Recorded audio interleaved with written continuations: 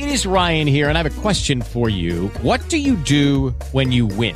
Like, are you a fist pumper, a woohooer, a hand clapper, a high fiver? I kind of like the high five, but if you want to hone in on those winning moves, check out Chumba Casino. At ChumbaCasino.com, choose from hundreds of social casino-style games for your chance to redeem serious cash prizes. There are new game releases weekly, plus free daily bonuses, so don't wait. Start having the most fun ever at ChumbaCasino.com. No purchase necessary. VGW. Void where prohibited by law. See terms and conditions. 18+. Blog Talk Radio.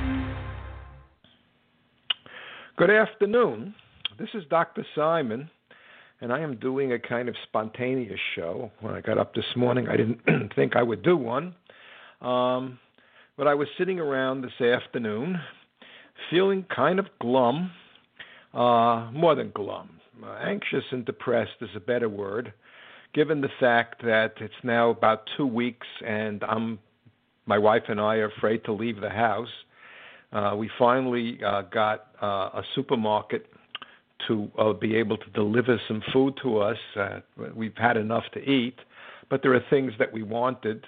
And we finally got a delivery today. But this is going to stretch on for a very long time. And not want to talk about it. Someday I will, on the whole psychology, as I understand it, of this terrible epidemic, this pandemic that is going to kill a lot of people, damage our economy and a lot of other economies around the world. But what I wanted to talk about then today was a book I've written, and I've talked about it before. It's called Stories About Psychotherapy and Psychotherapy and the Stories We Live By. And I have written other books earlier on a same theme. In fact, I've been writing them for about 20 years now. And all these past books were really aimed at professionals. And I don't think professionals are going to read my book. Even people I like and know. We're going to say nice things about it, but they're not going to really read it or take it seriously. Because to do so, take my book seriously, means that the way in which the field of psychotherapy is conducted has to stop. It will stop if you take this book seriously. I have a colleague. I've never met him, but I consider him a friend.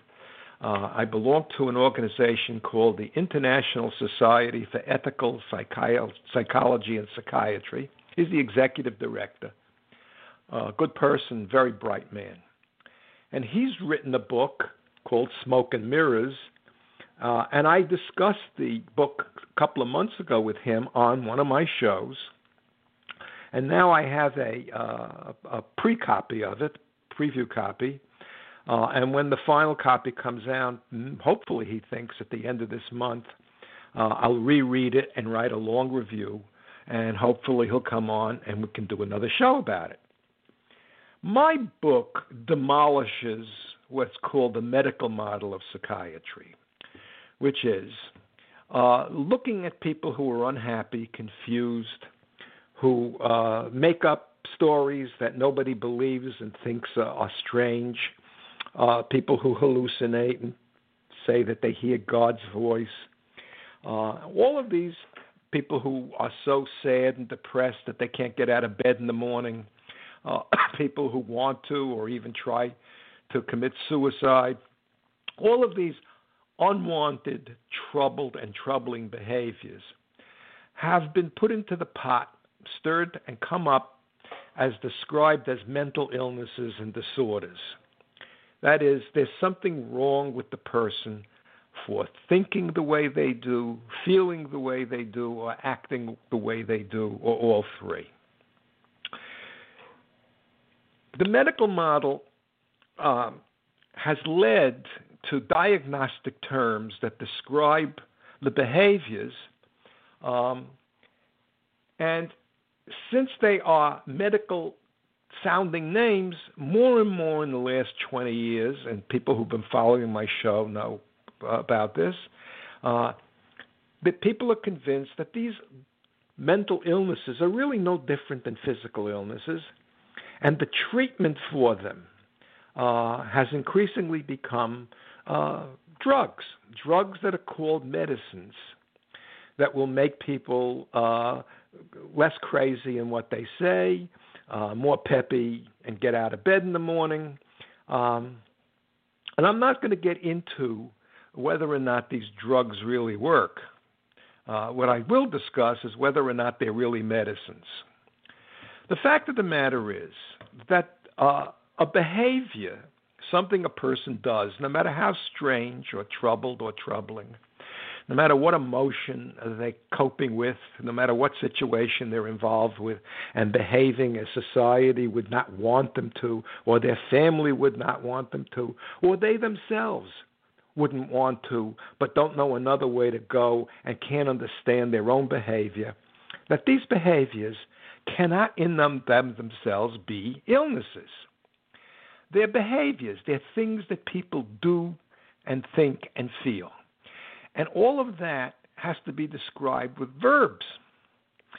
Judgments of behavior, therefore, have to be moral in nature or ethical in nature. They're not medical. The belief that the brain is somehow disabled with these individuals has led to all kinds of discussions about whether or not they're really like medical illnesses, and that there is no real evidence to support it. But my book really stops short of going into detail and demolishing the arguments that somehow there's a biological underpinning to being too depressed to get out of bed, or wanting to kill yourself, or hearing the voice of God tell you that you should jump off the roof, or that you should go kill your neighbor. All of these things are irrelevant from the original point I just made, and that is, if in fact they are caused by a biological problem, then they're medical illnesses. They're not mental illnesses. And when I look and I write about in my book the cases I've worked with over the years, almost all of the people who really have these diagnoses, including major depressive disorder and schizophrenia and severe anxiety, all of these behaviors can be looked at, and emotional states can be looked at from a psychological point of view and be shown that they're meaningful, they're motivated, and that the concept that they're mental illnesses is a moral judgment, because all you can do is morally judge a behavior if you think shouldn't be, or it shouldn't be expressed, or it's dangerous. And so the whole book of bad names, and when I came into the field, there were only about 25 labels, and now there are over 500. I mean, and they invent them. They're not discovered, they're invented. There's a group of psychiatrists working as part of the American Psychiatric Association, and they sit around and they invent these diagnostic terms. And then the public is told that these are real illnesses in some level, and the best treatment for them are drugs. But the fact of the matter is, if they're not real illnesses and they're motivated behaviors, they're meaningful behaviors, they're not illnesses. They're judgments of illness by the individual themselves, by society, by the doctor who makes the diagnosis. And they have no basis in being seen as part of medicine. And in my book, what I do is really, I didn't realize until I had finished it, is create a model of what I think happens when I do psychotherapy with somebody, whom I call a patient, and it has nothing to do with medicine. I'm not a medically trained doctor, and interestingly, 94 or 95% of all the people who are so-called treating these individuals are not doctors. They're PhDs, or they're MSWs, clinical social workers, or sometimes trained nurses. or counselors of one type or another, school psychologists. They don't have any training in medicine. And almost all of them talk to the individual, talk to the patient. And sometimes they dress it up with other kinds of fancy things, techniques. But ultimately, what I believe is that it's the relationship between two human beings who helps one person, the professional, understand something or see something that they couldn't see before, ideas they were trapped in, or ways of handling emotions differently than they were handling it. There's a wide range of things that can happen in this relationship that very often really helps. But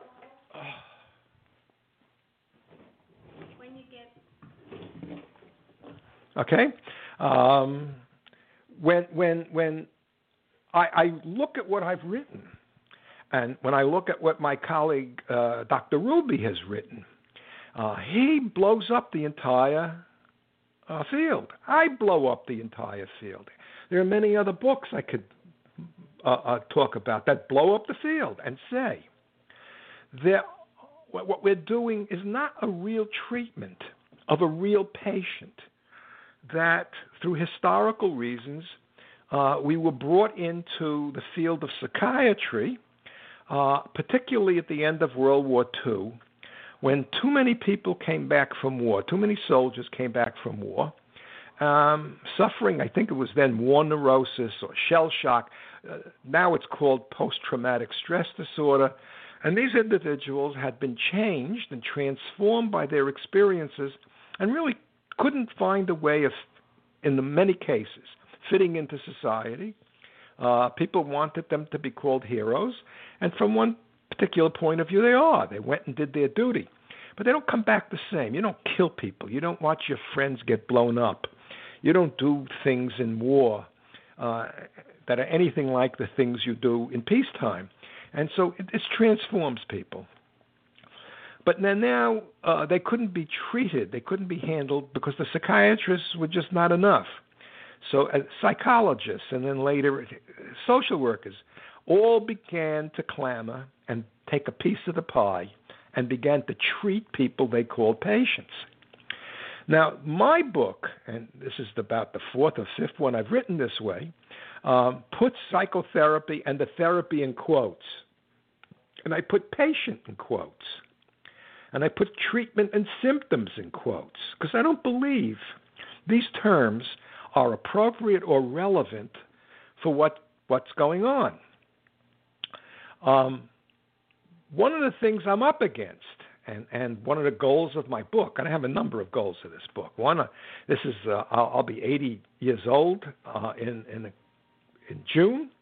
It's really the last thread I have to my profession, which goes back now over 50 years. If I can talk about when I started graduate school, graduated college, it's 60 years, a long time. It's been my life, and it's my life no more, except for this. I couldn't get this book published. My previous books I could with legitimate publishers, but so I self-published it through a very nice company called BookBaby. And if I recoup the cost, I'm already working on a revision of it. There are things that I'd like to expand in the book and ideas I'd like to embellish and make the book a little longer. But I didn't write this at all to impress professionals. But professionals, even those who like my book, won't read it. Or they'll read it and dismiss it. Those who like me will say nice things about it. They'll write a nice review on Amazon, but they won't take it to heart. And I'll explain in a moment what taken to heart really means. The hero of my book, one of the heroes of my book, is a man named Thomas Szasz, who wrote a book called The Myth of Mental Illness. Came out in the mid-'70s. Most professionals know of the book, and many professionals have read the book, but far more have not read the book. As I say, they treat it as a kind of a toxic waste dump. You know it's there, but you stay away from it because it's dangerous to you.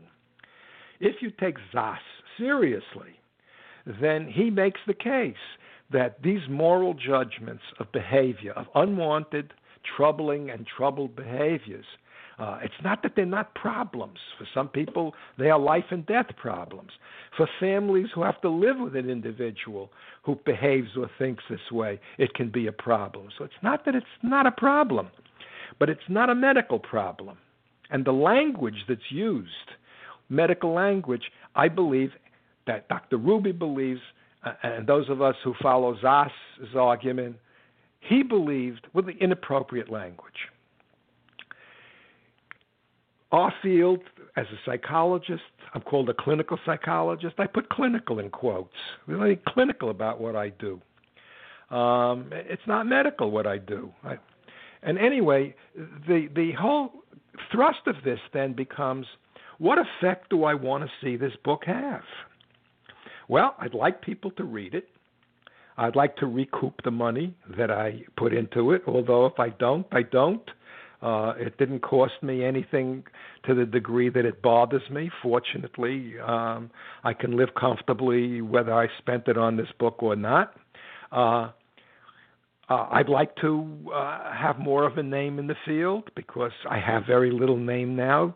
I don't teach anymore. I don't see clients anymore, patients anymore. Or I'll talk in a moment, whatever you want to call them. But I realize I'd like to see the medical model die. I'd like to see it gone. And that's something I will write about in the revision that I can't write about in this book, but I can talk about. If these problems aren't medical in nature, they're psychological and they're social, then there should be a language to describe it and a language to say what's really going on.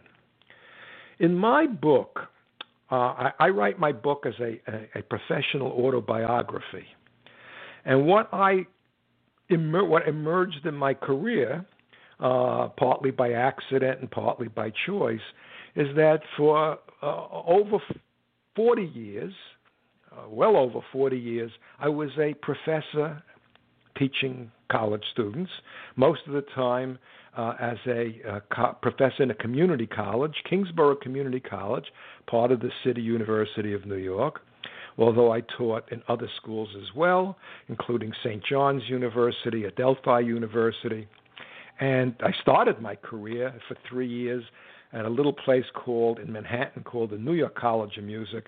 And that, had that school not closed, I would have stayed there. I loved it there. It was on 85th Street between Lexington and Park Avenue, which was a wonderful location.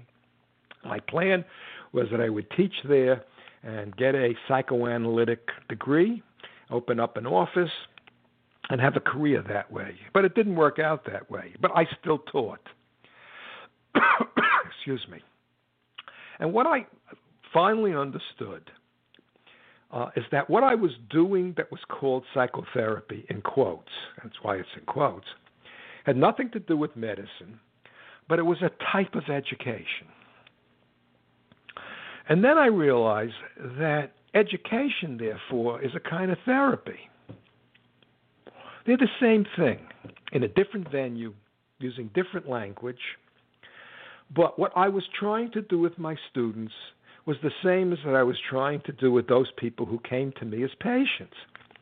Help them understand the world in and around them, be able to develop insights into how to live a life which I believe is best lived in a democracy, in making the world a democratic place for yourself, in which you are no more or less than any other human being, and that you're responsible for your behavior, but at the same time, you're responsible to make the world a safer, better place where everybody has a chance to develop their potential to be two things at the same time.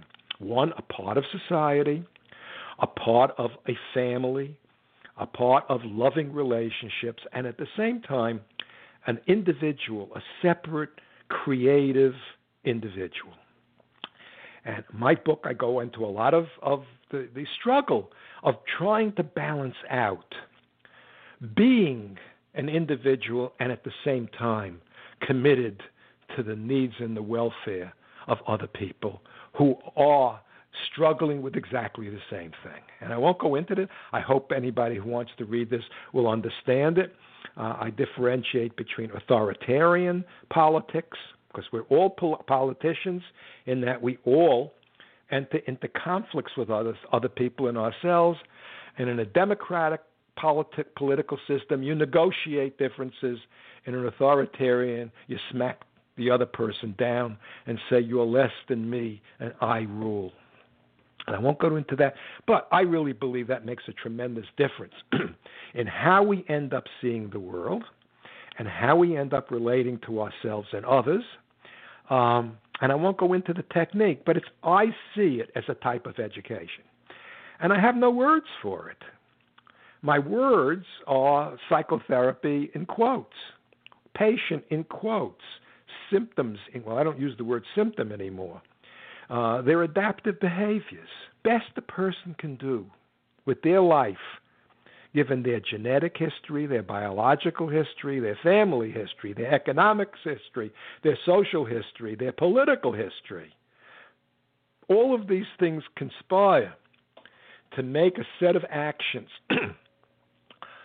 in the view of the individual, acting them out, what they think they need to do to stay alive and satisfy their needs, to be an individual and a part of the whole. Right? And I have no words for it. Some people, and I know, they'll use the word client. Right? Well, to me, a client is somebody who sees an attorney. And while it's less onerous, I'm not the attorney. I could teach a student. But as a teacher, I graded my students.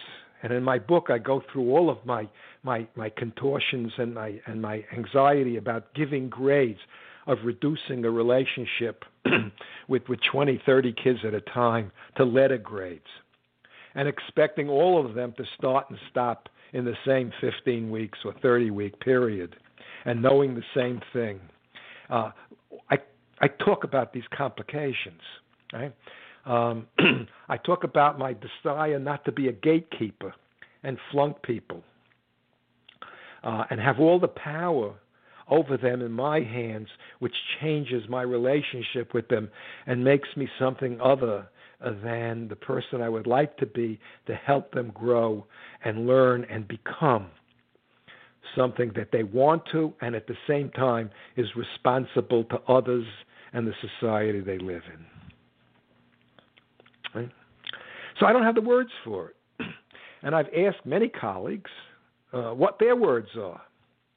And they can't come up with either. It's so unique, this relationship, where somebody comes to you and pays you money, and you give them time, and sometimes work with somebody for 2 years, 3 years, longer. You become involved with each other, and you have to negotiate through this relationship. And at the end of it, they have to know something or do something and have skills they didn't have beforehand. Right? An understanding. For me, and a lot of my own training was psychoanalytic, I could call myself a psychoanalyst and the patient, or the so-called patient, an analysand, the analyst and the analysand, that was the word, because it's not medical necessarily. It's really a kind of educational relationship. But I left psychoanalysis years and years ago because the people within it were cultish. You were a Freudian, or you followed Karen Horney, or Harry Stack Sullivan, or Alfred Adler, and they yelled at each other, and you had to be loyal to the group, to the field. It was. So I don't use those words, although if they didn't carry all of that freight and they didn't partition themselves off from the rest of psychology, behavior therapy and EMDR, and now proliferation of dozens and dozens of therapies, which, by the way, all do the same thing, if in fact they're democratic, if in fact the individual forms a relationship that's meaningful And they learn something about themselves and the world and their relationships that they could use to change the behavior and the ideas that end up making themselves miserable and others miserable to something more positive, more happy, more creative, more moral. Right?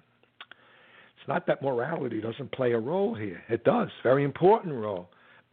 But that's not my job. The job of a teacher is not to make my students what I think they should be morally, but create the psychological conditions where they and my so-called patients see that by being a moral being to other moral human beings, you end up making yourself happier. It's very hard to make others unhappy and not be unhappy yourself. Okay? So my focus is on the understanding of the relationship, of how the individual analyzes the world. Do they constantly make judgments, or are they able to describe? Can they be a psychologist of themselves or merely a judge? Do they judge others or try to understand others? And I go through all of this in the book, and I think it's very clear. I got some very nice reviews. But I decided I'd like to be able to talk to other psychologists and convince them to get on board and stop diagnosing patients, or people they call patients, and work towards another language. And here's the problem. Because it is given in medical terms, people sign insurance forms. And once you sign the insurance form, it requires a bona fide, a psychiatrically approved diagnosis. And then no matter what else happens, it becomes in a way secondary to the diagnosis. And the diagnosis follows an individual for the rest of their lives. It really does, particularly if it's a serious one that says they were psychotic, crazy, schizophrenic, made a suicide attempt. Once that becomes a public record, it'll follow you. You'll fill out an application 30 years into your career, and it'll ask a question. Have you ever been diagnosed with a serious mental disorder? And it's against the law to lie. Or certainly if you lie and they find out about it, you'll be out and you'll be blackballed. So it follows you.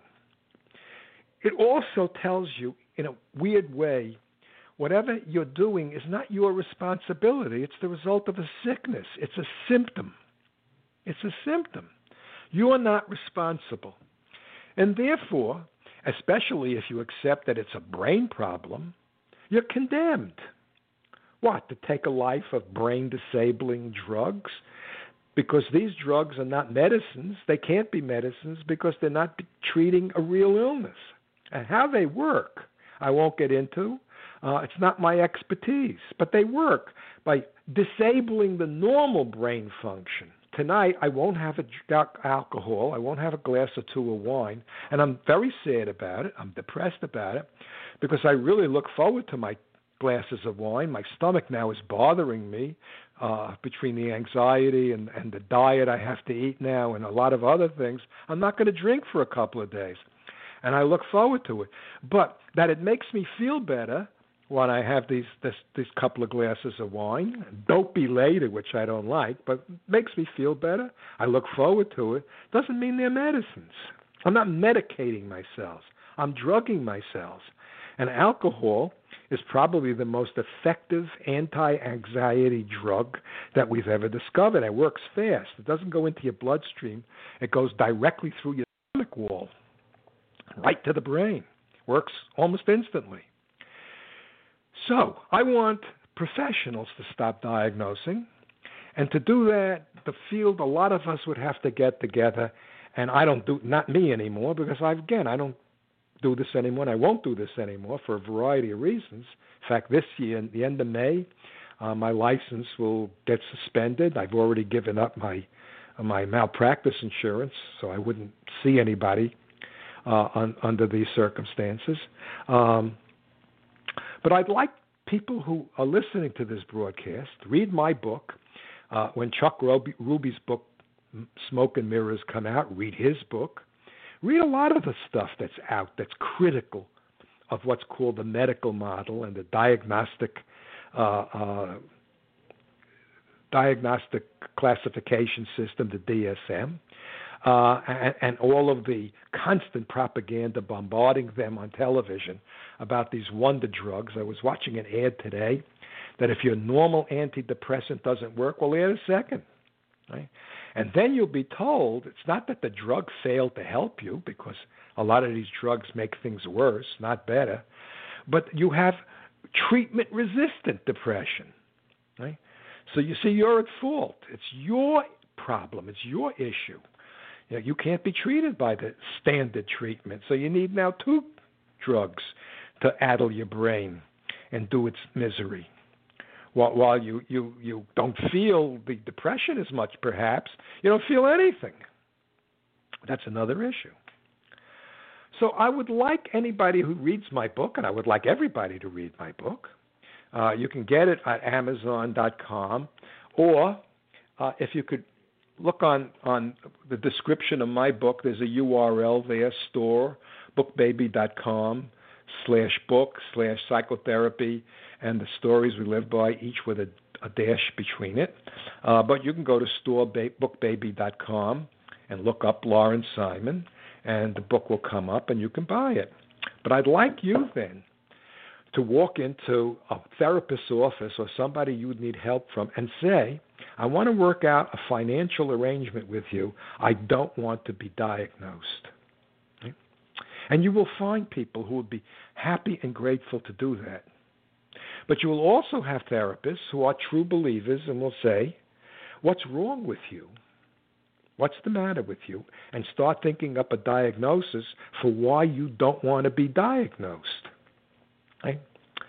I have been attacked vigorously by colleagues I had worked with for years and years and years when they found out that I was teaching from Thomas Zass's point of view that mental illness is a myth, and that really what we're doing is kind of teaching something, and that people are doing the best they can, and that's what unacceptable and troubled behaviors really actually are. People doing the best they can, what they think is going to solve their emotional problems and their social problems, but simply makes it worse. Right? And I was told, students were told not to take me as a teacher, that I was crazy.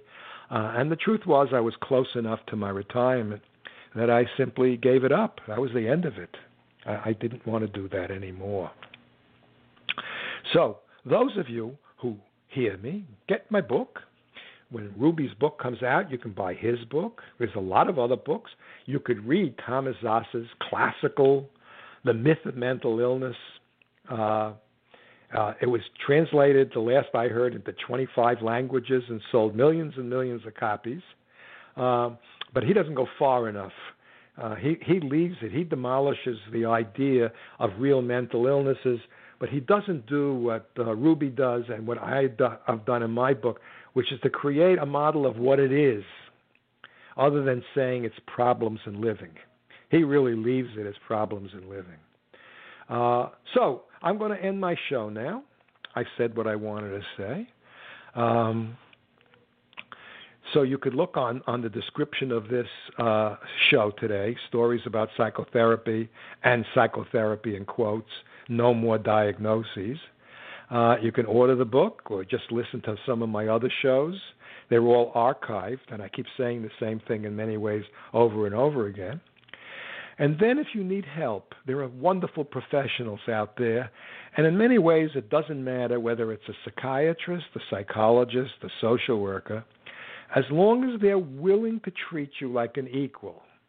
Not that you know what they know, but as a human being, you're not more, you're not less. And that they're not going to tell you you're not responsible for your behavior because you're sick, but at the same time, you don't have the same rights and privileges as other people.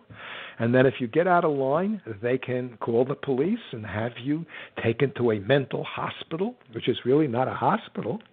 If you're taken there against your will and locked up against your will and treated against your will, it's a prison that condones torture, because anybody who you try to change their mind by punishing them, by drugging them or putting electricity in their brain and zapping them, I define as torture. In fact, that's almost the standard definition of torture.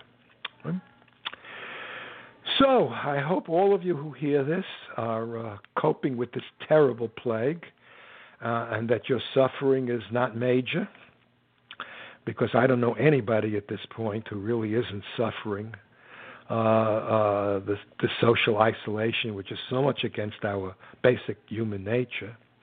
I had an anxiety attack. I went and bought some veggies earlier this week because I like a salad for my lunch. And I thought I got a little too close to the young woman who I paid. And I said, oh, my God, does she have it? And, it's just an awful, awful thing to have this kind of invisible enemy that can mess you up. So I wish all of you well and health and happiness. I hope you'll read my book. And I hope you will sit down, if you already have a therapist, and renegotiate the relationship. You don't want to be told you are sick because you're unhappy or because you say things that society doesn't believe is true. One of the things I do talk about all the time is that if a lot of people believe as you believe, it's called a belief. It's not called sickness. You make up your own religion, you're crazy.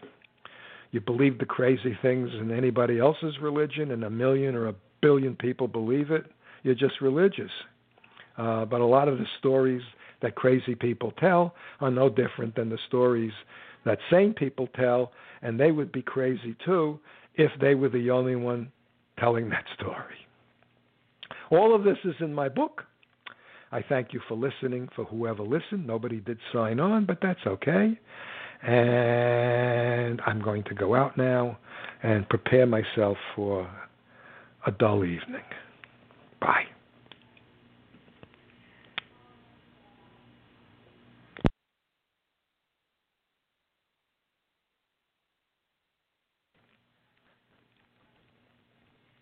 Lucky Land Casino, asking people, what's the weirdest place you've gotten lucky? Lucky? In line at the deli, I guess? Aha, in my dentist's office. More than once, actually. Do I have to say? Yes, you do. In the car before my kids' PTA meeting. Really? Yes. Excuse me, what's the weirdest place you've gotten lucky? I never win and tell. Well, there you have it. You can get lucky anywhere, playing at LuckyLandSlots.com. Play for free right now. Are you feeling lucky? No purchase necessary. Void where prohibited by law. 18+. Terms and conditions apply. See website for details.